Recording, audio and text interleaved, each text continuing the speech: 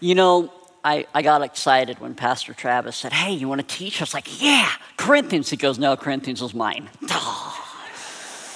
But as you know, I've been going through 1 John. And the joke is it'll take about 20 years for me to go through 1 John. And I was talking with Pastor Kelly, and I said, you know what's the hard part about doing it like once a quarter? Is you got to go back and you got to reteach what you taught last time. But that's okay. Because you know what? The word of the Lord is amazing. The word of God is powerful. Hebrews says, man, it is alive and active, able to penetrate. And as we get to this passage in 1 John today, I hear the Bibles turning. That is such an awesome sound. If you could be up here and you hear that, that's just amazing. I titled today's message, The Cross is Greater Than I. And now that you've officially turned to 1 John chapter 1, I want you to hold your spot, and I'm going to jump off. I'm going to lay a little bit of foundation work. I want us to turn to Luke, the Gospel of Luke, chapter 18. You see, in 1 John, we're going to get there, but I want you to understand that this passage, what we're dealing with, broken people, broken hearts, sin, is not a new concept. It's been around since the very beginning in Genesis. And yet, Christians, those of us that have been Christians for a while, we sometimes, unfortunately, take our eyes off the cross, off the gospel, off the good news.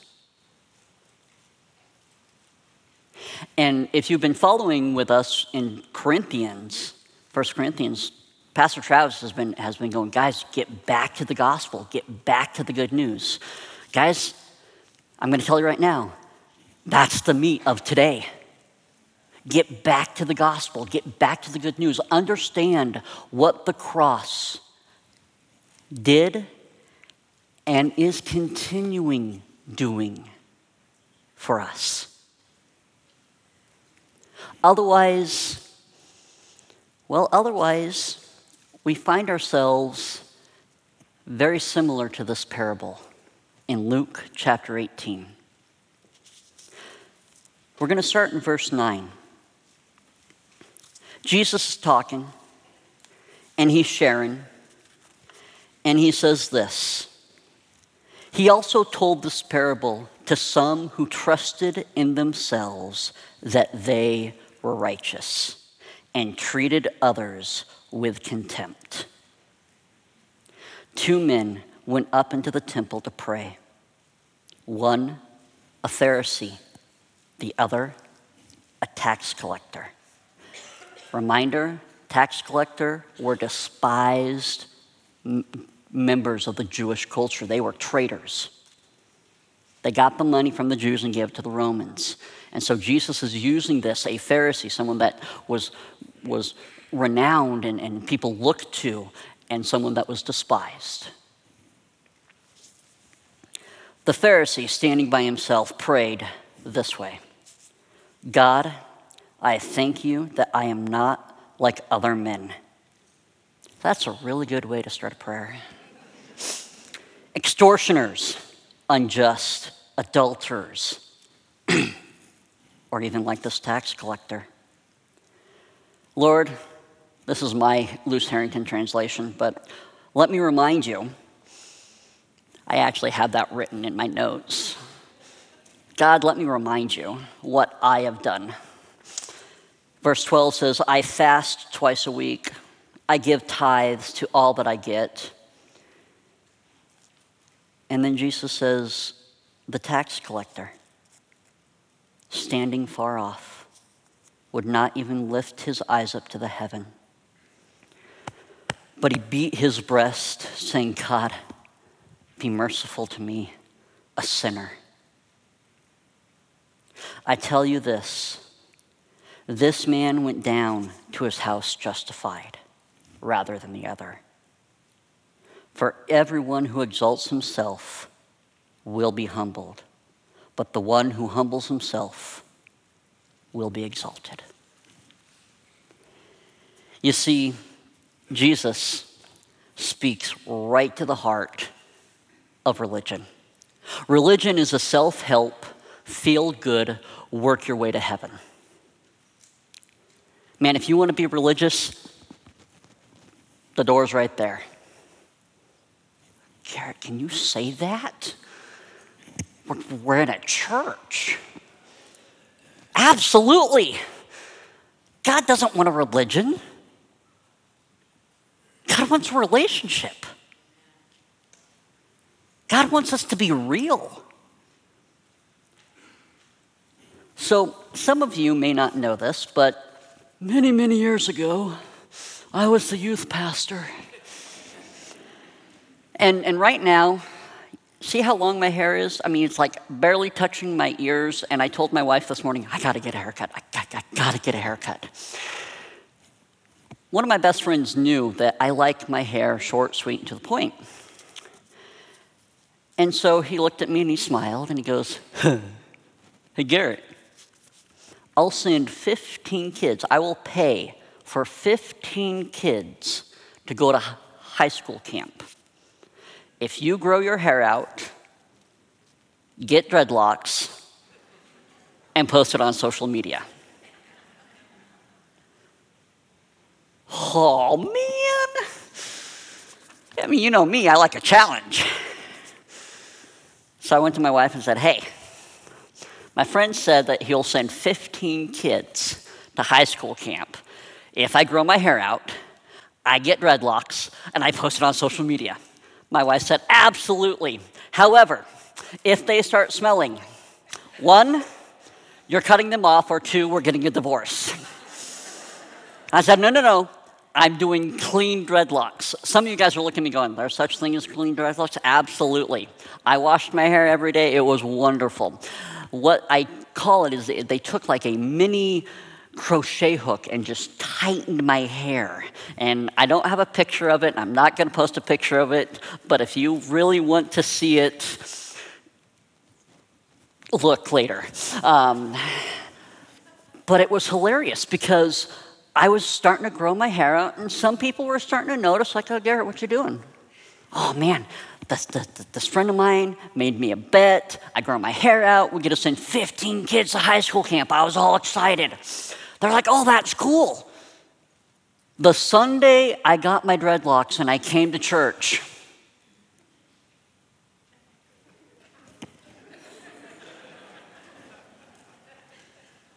you know the emails that we talk about? Dear Pastor Rick, click. Your youth pastor has dreadlocks, click. Yeah. I was amazed at the switch. I mean, you guys have known, I was literally born here. I've been going to Trail Christian Fellowship for 43 years. And it's funny how instantly we can fall into it. And I want you to notice that I said we, because we're all guilty of it. We're all guilty to make that quick judgment call. Oh, look at him. They're not dressed right. Oh, look at him. Look at her. Jesus speaks right to the heart. You see, the Pharisee, the good guy, is not declared good with God. That's because he was basing everything on his own virtue, not Christ. The bad guy is actually declared good, justified with God. Why? Because he went and said, I realize when you hold my life up to perfection, I am nowhere near that. I'm a failure.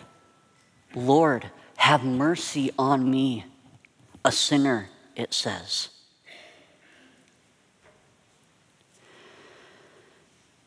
There are two things that Jesus says. As we turn to 1 John, he says this: the human race is much worse than we think it is.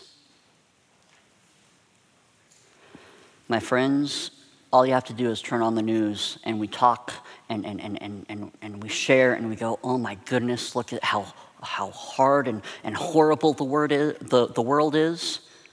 It's a lot worse than we even realize. And the second thing that he actually comments on is quit self-justifying. Quit making excuses. Quit saying, hey, Lord, look at what I did for you. And it's really easy to do that. It's really easy for us to kind of self-justify.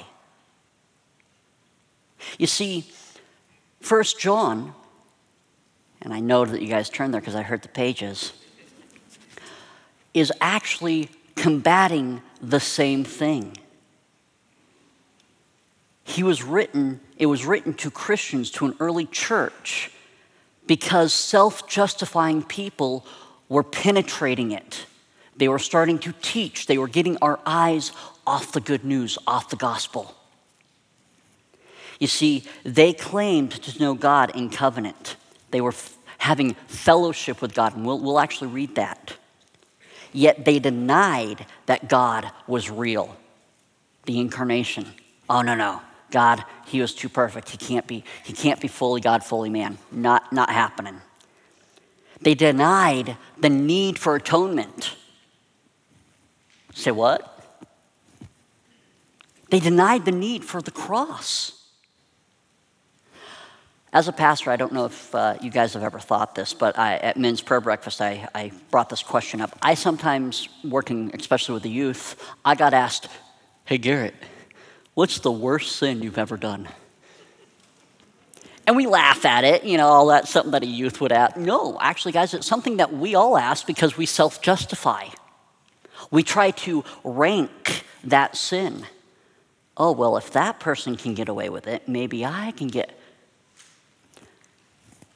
I told them, and I'll tell you right now, I would much rather a silent video of my entire life be displayed before you guys than to have an HDMI plugged into my brain and my thoughts be displayed on the screen. Oh. Well, remember what Jesus says. You've heard it say, if you do this. I say no, if you think that. That is how serious our Lord, our God, is about sin. Oh. But isn't God just God of love, and so he just loves me unconditionally? We'll get to that statement, don't worry. The self-justifying people also denied that they needed to love others. They didn't need to have fellowship with other people. It was just them and God. And yet that flies right into the face of what Jesus said. They will know you by your love. You see, yes, we are supposed to have love towards God. Us and God, absolutely. That relationship needs to be real, needs to be alive, needs to be active. And yet, part of that, it overflows and we start loving others. And so, my friends, as we turn to 1 John, I want you to check your heart at the foot of the cross. Check your attitude. and go, how easy is it for me to self-justify? How easy is it for me to make a judgment call on someone? How easy is it for me to say, oh, thank God I am so much better than him? If we as a body, if we as a family could love like God loves, can you imagine what would happen? That's our prayer. I mean, it's our mission statement, helping people think, live like Jesus. Helping one another live, think the way Jesus does. And so we turn to 1 John. And I'm going to quickly, because my time is running away from me, I'm going to quickly kind of recap. Remember that 1 John is written by, we know him as the disciple of love, John the Apostle. John the Apostle was not always the disciple of love. He was also known in his earlier days, a son of thunder.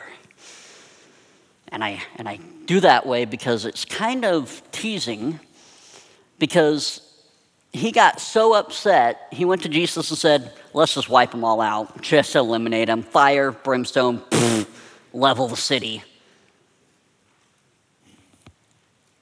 Whoa. Hold on a second. Back it up. You see, John, Ray Stedman calls him John the Mender, because when Jesus called John, he was sitting mending his net to go fishing. And you see, John is now quite old as he writes 1 John. And they would actually say that when he could barely talk, he would be carried in, and he would look at the home church, and he goes, love God, love others. And that would be his message. And I look at the faces of you, and you're saying, that should be your message today, Garret. Well, it is, just with a little bit more words. You see, we're combating the same thing today as John was combating back then. A whole lot of churches that are trying to self-justify. A whole lot of people, pastors even, that are afraid to just stick to the truth, stick to the gospel. Instead, they want to teach what is easy on the ears, and we get distracted, and we start swaying away from the gospel, the good news. And so John, and what my plan is I'm going to read the actual first chapter of John all at once. We'll see if I can do it. But then we're going to go back and we're going to unpack it. 1 John chapter 1, verse 1 says this: that which was from the beginning, which we have heard, which we have seen with our eyes, which we looked upon and have touched with our hands, concerning the word of life. The life was made manifest, and we have seen it. We testify to it. We proclaim to you eternal life, which was with the Father and was made manifest to us. Verse 3, that which we have seen and heard, we proclaim also to you, so that you too may have fellowship with us. And indeed, our fellowship is with the Father and with his Son, Jesus Christ. And we are writing these things so that our joy may be complete. Verse 5, this is the message we have heard from him and proclaimed to you. God is light. In him is no darkness at all. If we say we have fellowship with him, yet walk in darkness, we lie and do not practice the truth. But if we walk in the light, as he is in the light, We have fellowship with one another, and the blood of Jesus, his Son, cleanses us from all sin. If we say we have no sin, we deceive ourselves, and the truth is not in us. If we confess our sins, he is faithful and just to forgive us our sins and to cleanse us from all unrighteousness. If we say we have not sinned, we make him a liar, and his word is not in us. My friends, that which was from the beginning. Genesis 1:1 says, in the beginning, God. 4 words, in the beginning, God. The rest of the Bible is unpacking those 4 words. Depravity of man, redemption, reconciliation, and heaven. 1 John says, no, we want fellowship with one another. He says, I write these things, I remind you of these things. Why? So we can have joy. So we can have joy. Well, what about this joy? This is the message. Verse 5. We heard from him, proclaimed to you. God is light. In him is no darkness at all. My friends, I have to make this clear. There are many times we read scripture and we start trying to justify what's in it, what God is really saying. Why? Because it makes us uncomfortable a little bit. It makes us go, oh, that's not my God. Well, if that's what you're doing today, you want philosophy. God says, I am light. In him there is no darkness. When I taught this passage a couple months ago, we looked at it, how light measures, how light reveals. It examines us. Oh, okay. And so that's where John is getting us to before we actually look at verses 8 through 10. He goes, I want you to look at the light. Now, those of us think about this and we go, remember the Lion King? Mufasa and Simba? Whatever the light touches. That's kind of the mentality, and we go, ooh, well, what about the dark place? That's us. We instantly are drawn to it going, oh, well, we can hide there. I can do whatever I want there. No. If God wants a relationship, we walk in the light as he is in the light. Did you guys catch that? Verse 6, if we say we have fellowship with him, yet walk in darkness, we lie and do not practice the truth. But if we walk in the light as he is in the light, we have fellowship with one another. And the blood of Jesus, his Son, cleanses us from all sin. You see, even Pluto says that an unexamined life is a life not worth living. My friends, you have to start with God. You have to. If you're questioning, if you're wrestling, if you're going, I wonder if, what, when, where, why, how, you have to start with the truth. You have to start with light, because light examines. Light penetrates. Light reveals. And this is where we jump into today.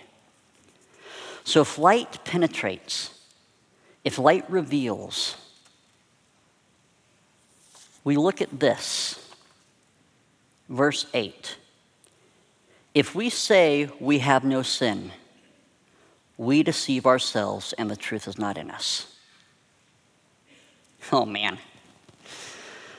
Have you ever talked to someone who actually believes that they're just a good guy and that, whatever they do, their good outweighs their bad, and they're a good person, right? I'm a good guy. I haven't done anything that wrong. Well, this is actually even going to an extreme because there's people out there that believe that once they accept Christ, all sin has been washed away. I am now sinless, and I will sin no more. D.L. Moody talks about a part where someone came up to him and he was actually saying that, I'm perfect here on earth. And D.L. Moody goes, can I talk to your wife about that? This passage, this verse, should not shock us, but yet we try to stay away from it. Why? Because if we say we have no sin, we deceive ourselves and the truth is not in us. Yet if we confess our sins, he is faithful and just to forgive us our sins and to cleanse us from all unrighteousness. Okay, here we go. I want us to take a look at this. Verse 8 is talking about the sin. Our sin nature. All right? We all can admit that we have blown it. We all admit that when you hold our lives up to perfection, we're not there. We're not there. And yet somehow, maybe it's our many, many years of practicing this, but in verse 9, we start forgetting to actually agree with God, and we think God needs to agree with me and my lifestyle. Or maybe that's where you're at right now. Maybe you don't want to look at the light. Maybe you don't want to look at God first. Because you think, how can God forgive me for what I've done? How can God forgive me for my attitude? Garrett, you even said it yourself. You'd rather have someone watch a silent video of my actions because you know what? I can still hide my thoughts. But if you're being honest, if we're being real, God says, I want those too.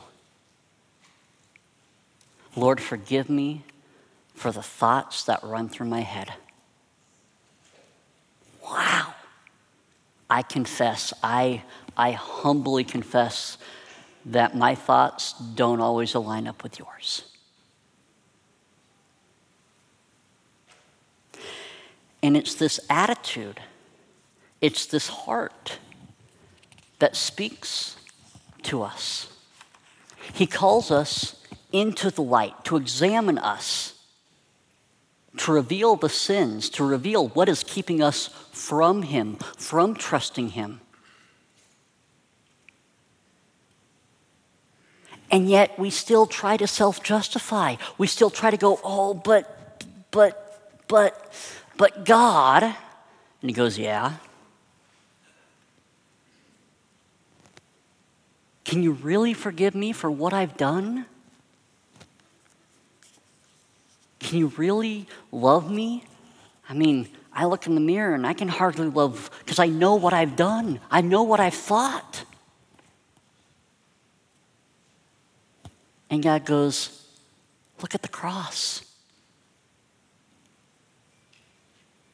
Look at the cross.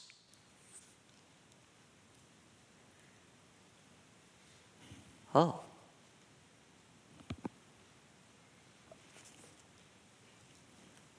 Oh. What is the cross? Well, if you've been studying with us, the cross was foolishness to the Romans, a stumbling block to the Jews, it says in 1 Corinthians. Pastor Travis covered this a couple weeks ago. And it's humbling to us. Because at the cross, God's grace and mercy, justice and love came to a point, and it was beautiful. And it was real. And God goes, this is no religion. This is a relationship. This is a truth. This is light examining our lives. And we go, oh man, I read this passage and I got to be real with myself. How many times have I deceived myself? How many times have I self-justified? How many times have I compared myself with someone else and go, well, God, you allowed them to do it. I was riding with a friend. He was driving, not me. Just thought I'd throw that out there. And we got pulled over for speeding. Actually, he got pulled over for speeding. I was just riding. And the funny thing is a van about a minute before us flew past the police officer and us. And I remember my friend looked at him and goes, but officer, that van was going faster. And the officer said, yeah, but I caught you. Oh man. How often do we self-justify? How often do I not confess? Sometimes when we confess, if you're like me, I like my checks, I like my lists. Guys, I'm here to tell you that God wants an examination of our heart. He doesn't have an Excel sheet. Actually, with me, he probably does because he knows how much I love him. But he doesn't have an Excel sheet going, hey, Garrett, you still haven't confessed about stealing that cookie in 3rd grade. We got to be real. That's what 1 John is getting at. He's saying, all right, you're hearing people say this, that if you do enough good, it will outweigh the bad. How often do we hear that today? How often do we hear, well, you know what? It's okay because it wasn't that bad. It's okay, it was just a little bit. We were only speeding just a little bit. Why do we pastors always use speeding? Because we're always running late and we're always driving fast. So I just thought I'd throw that out there. But it's something that we always come up with because it's very tangible. I mean, there's parts on Highway 62 that at 55 seems so stinking slow. But we self-justify it. And God goes, no way, hold on. I want the real you. I want the light to examine your heart, your life. But Garrett, I don't want to go there. Why? Because I know what the light is gonna find. I know what the light is gonna see. And I'm broken because of it. I'm crushed because of it. I'm terrified that other people will see it. If I'm real, if I'm honest, if I confess. Now, when it says confess, it doesn't mean that we have a booth over here and that you have to set up a time with one of the pastors and you confess. No, that's not the confession that it means. But there are times that we do need to confess to one another because maybe we've wronged them. But in this passage, God is saying, confess to me. Be real with me.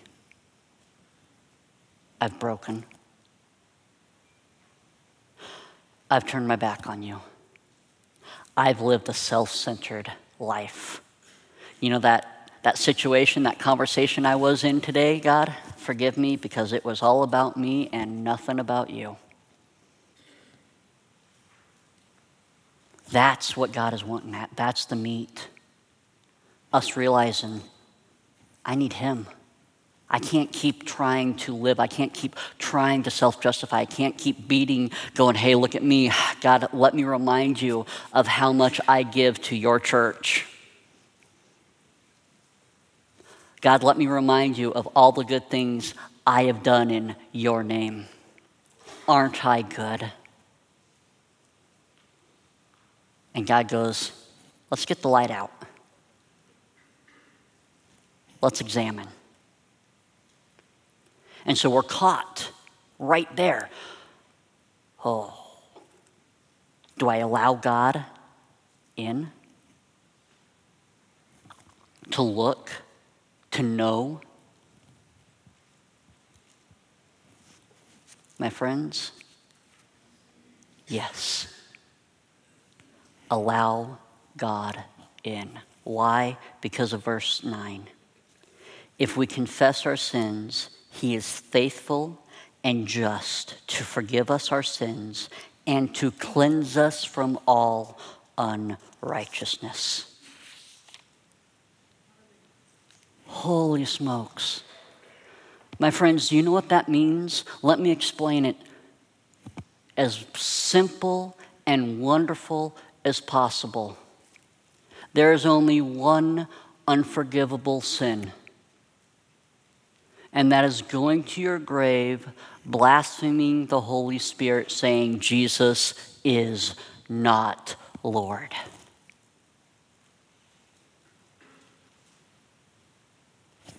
Let that sink in, because you know what? We have lived in a world that we justify our sins. We live in a world to where, oh, you know what? That sin is way worse than that sin, so it's okay.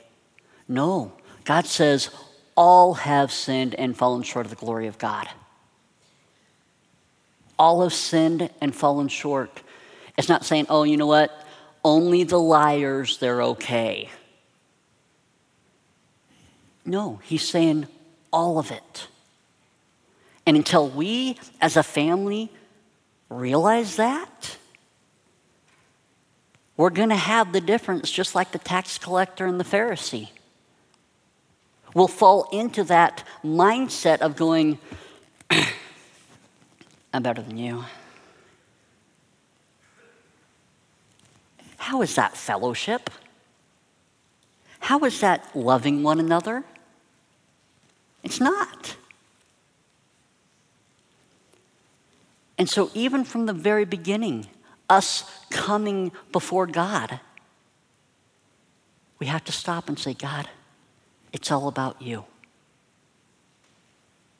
I lay down my pride. I lay down my selfishness. Let your light shine in my darkness. Let your love pierce my cold heart. Holy smokes. That's uncomfortable, Garrett. That's getting a little too personal here. Well, my friends, if we're supposed to be we, that means all of us should be encouraging one another to love God and love one another. Just like what John said. Love God and love one another. You see, it's easy to fall into this. It's easy to put up our wall and go, I believe that God is love. Okay, it says so in Scripture.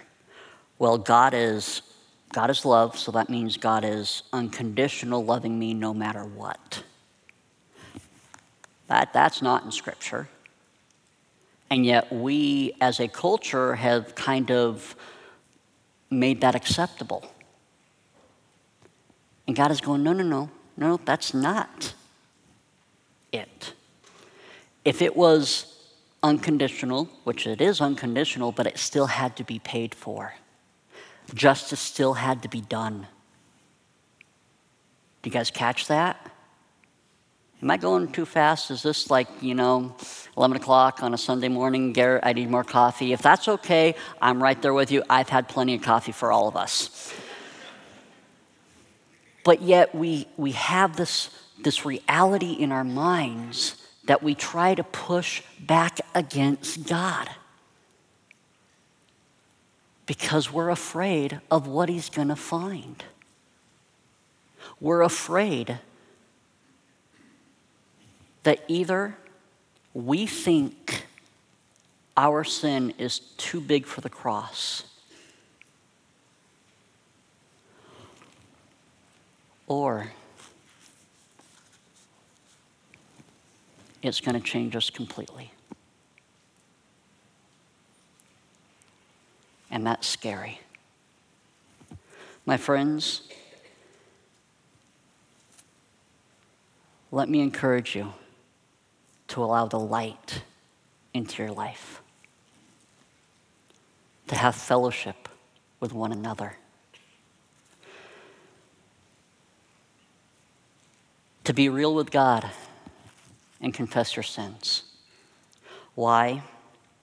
Because he is faithful and just.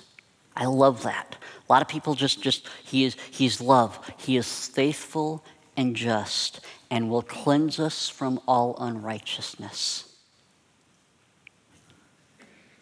Verse 10 says this: if we say we have not sinned, we make him out to be a liar and his word is not in us. I love that little quip that John says. Really? You say you're perfect? You're calling God a liar. You say you don't need him? You're calling God a liar. Oh, man. Okay, Garrett, you read 1 John chapter 1, and in it said, make my joy complete. Did you catch that? Our joy may be complete. We write these things, verse 4 says, we write them so that our joy may be complete, meaning we all have fellowship with one another. My friends, how awesome is it when we've been praying for someone to know the love of Christ, they get to experience that love and their lives change. You guys know what I'm talking about? It is amazing. That's the fellowship. That's the joy. That is the light coming into the life. But maybe some of us, you're like me, we've been going to Trail Christian Fellowship for many, many, many, many, many years. We think, oh, can God really? Yeah, God really can. But we need to allow that light to penetrate, to shine. And so we wrestle. God is light. Okay, God is light. In him there is no darkness at all. Check. If God is light, in him is no darkness, I allow the light of the world to be in my life. You know what it's going to find? It's going to find imperfectness. It's going to find sin. I'm going to call it what it is. It's going to find sin. My thoughts, my actions are going to be shown and displayed. And you know what? That's really embarrassing for me. But right there, I'm more worried about me. Lord, forgive me for being so self-centered. See how easy it is to get off track? That's what it's coming. That's what this passage is about. Going, guys, be real. Let that love of God, let that light shine. Penetrate the life. And when it shows us something that's not thinking like Jesus, you know what sin is? Anything that is not of Christ. Thoughts, action, deed, words, anything that is not of Christ. Oh man. If we confess, if we're saying, God, my life is not like yours and I need more of you and less of me, that is confessing. That is repenting. That's being real. And so, God is light. We are sinful. Obvious, Garrett, thank you very much. But we got to admit it. We got to be truthful about it. Because if we're not going to be real, you know what that does to the light? We start putting up blocks. All right, Garrett, I'm with you so far. God is light. We are sinful. What does that mean? My friends, it means that Jesus' blood will cleanse you from all sin. Because if we take the word for what it is, the word of God, and we quit trying to put our own thoughts, our own actions, our own spin on things, and actually read the gospel for what the gospel is, God is light. We are sin. We need help. Oh. Okay. We hear, we see, and we understand right here. Verse 7, look at what it says. If we walk in the light as he is in the light, we have fellowship with one another, and the blood of Jesus, his son, cleanses us from all sin. Verse 9, if we confess our sins, he is faithful and just to forgive us our sins and to cleanse us from all unrighteousness. My friends, you may be a Christian and you may be 100 years old. You're still going to struggle with thoughts and sins. My friends, you may be a brand new Christian. You're going to struggle with sins. Maybe some of us aren't a Christian yet. Allow that light to penetrate. Examine your life compared to perfection. Examine your life compared to holiness. Be real, is what 1 John is saying. Are you pretending to not be in sin? Really? Let's talk to your family. My wife is right there. You can talk to her. Be real. That's what God is wanting. And yet he also wants that reality, that truthfulness, to change how we see one another. Oh. But Garrett, it's so much easier for me to judgmentally accuse. I know it is. But that's not fellowship. And God said he wants fellowship with us, and he wants us to have fellowship with others. And so by accepting God's forgiveness in our lives, we learn how to accept that forgiveness in others. And so God is light, and that light reveals the sin in our own hearts. And that sin, we don't like to address it. I'm being honest. We don't like to address it because it's uncomfortable. It embarrasses us. We're ashamed of it. Maybe that sin, maybe we have hurt someone really, really bad and we've tried to put it away.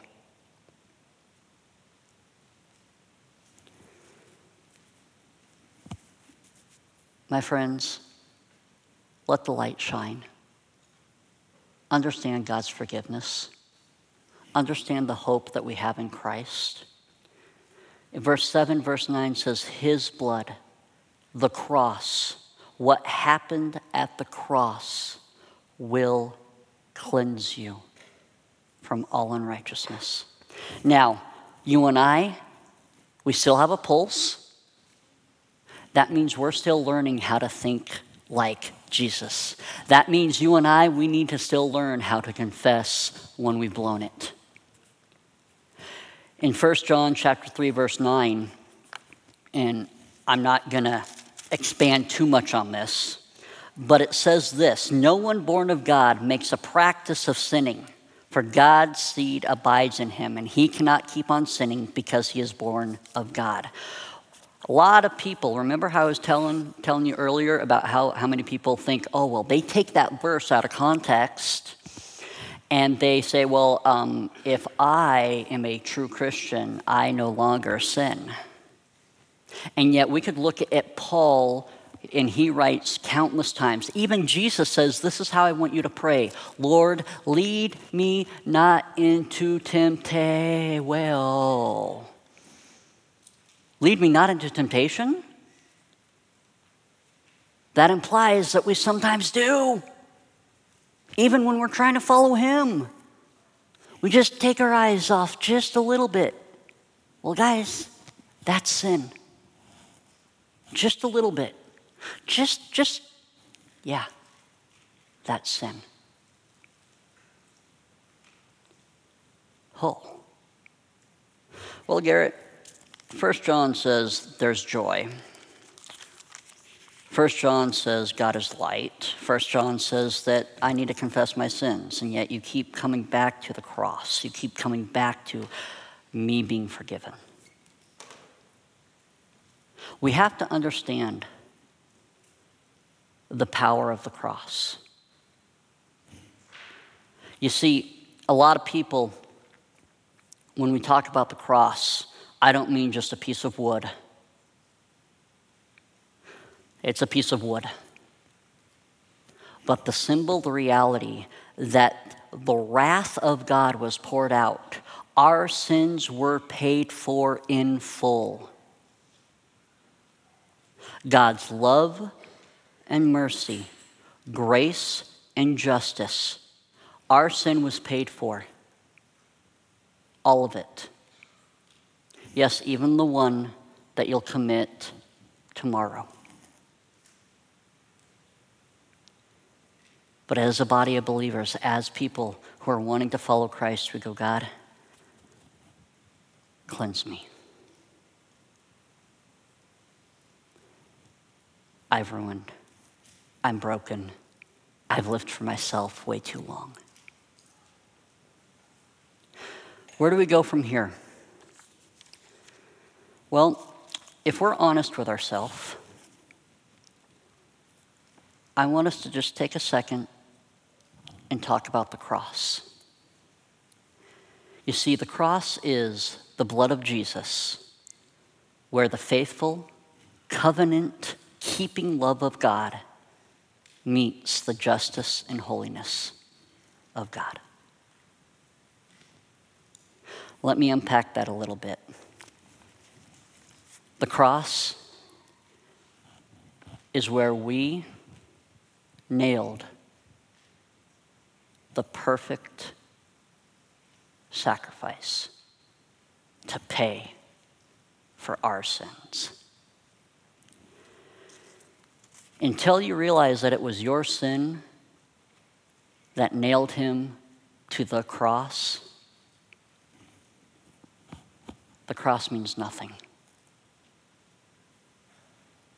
And so when I say, let's take a look at the cross, I want to break it into 4 things. 1, examine your heart. Psalm 139, 23 and 24 says this, search me, O God, know my heart. See if there be any wicked way in me, and lead me in the way everlasting. Guys, have you ever lost anything? And you start turning on all the lights. You know what I'm talking about. Why? So you can see. That's this. Search me, O God. Turn on the lights. Allow God light to come in to your life. Search me. 2, confess your sins. That's the part that I'm having a trouble with, Garrett. Confessing my sin. That's scary. That's an admission that I've blown it and I need help. And God says, absolutely. Until you do, you're going to keep running into a brick wall, going nowhere. You'll keep having a judgmental heart, a hard heart. Because if you want a relationship with God, if you want a relationship with others, if we are tired of running from our sin, if we look at our life and we hold it up to perfection and we realize how much we need that love, we got to come before the Lord and say, forgive me. No ifs, no, well, I think I might have blown it, God. No, be real. God, your Holy Spirit reminded me of a conversation I had yesterday, and I was not thinking like you. Forgive me. And sometimes us confessing our sin to the Lord, he encourages us to confess to one another. That's tough. But as a family, if we are encouraging one another to think like Jesus, right? We should be rejoicing when someone comes and says, hey, I blew it. And man, it might have been hard and it might have hurt. And you wrestle with that. And you know, talking about forgiveness, that's a whole nother chapter. But that reality of learning to say, okay, I'm letting God deal with it, just as he dealt with it at the cross. So 1, examine your heart. Search me, O God. Allow the light in. 2, confess your sins. Now, when we confess our sins, I don't want you to be thinking, I've blown it too much. I've sinned too long. I've hidden this sin way too long. I've tried to outrun God. The thief on the cross, he was nailed next to the man in the middle.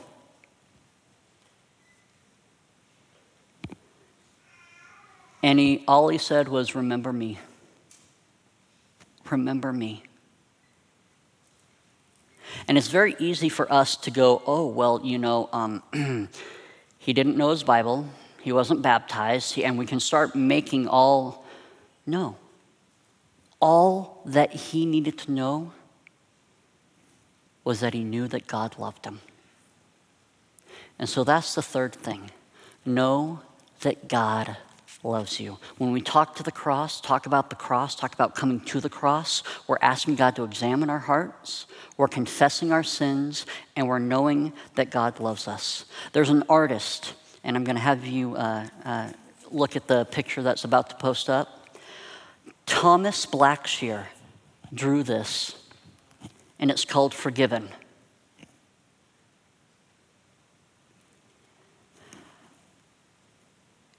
It is Jesus holding a man. And I don't know if you can see it. I hope you can. But do you see what's in the man's hands? The nail and the mallet.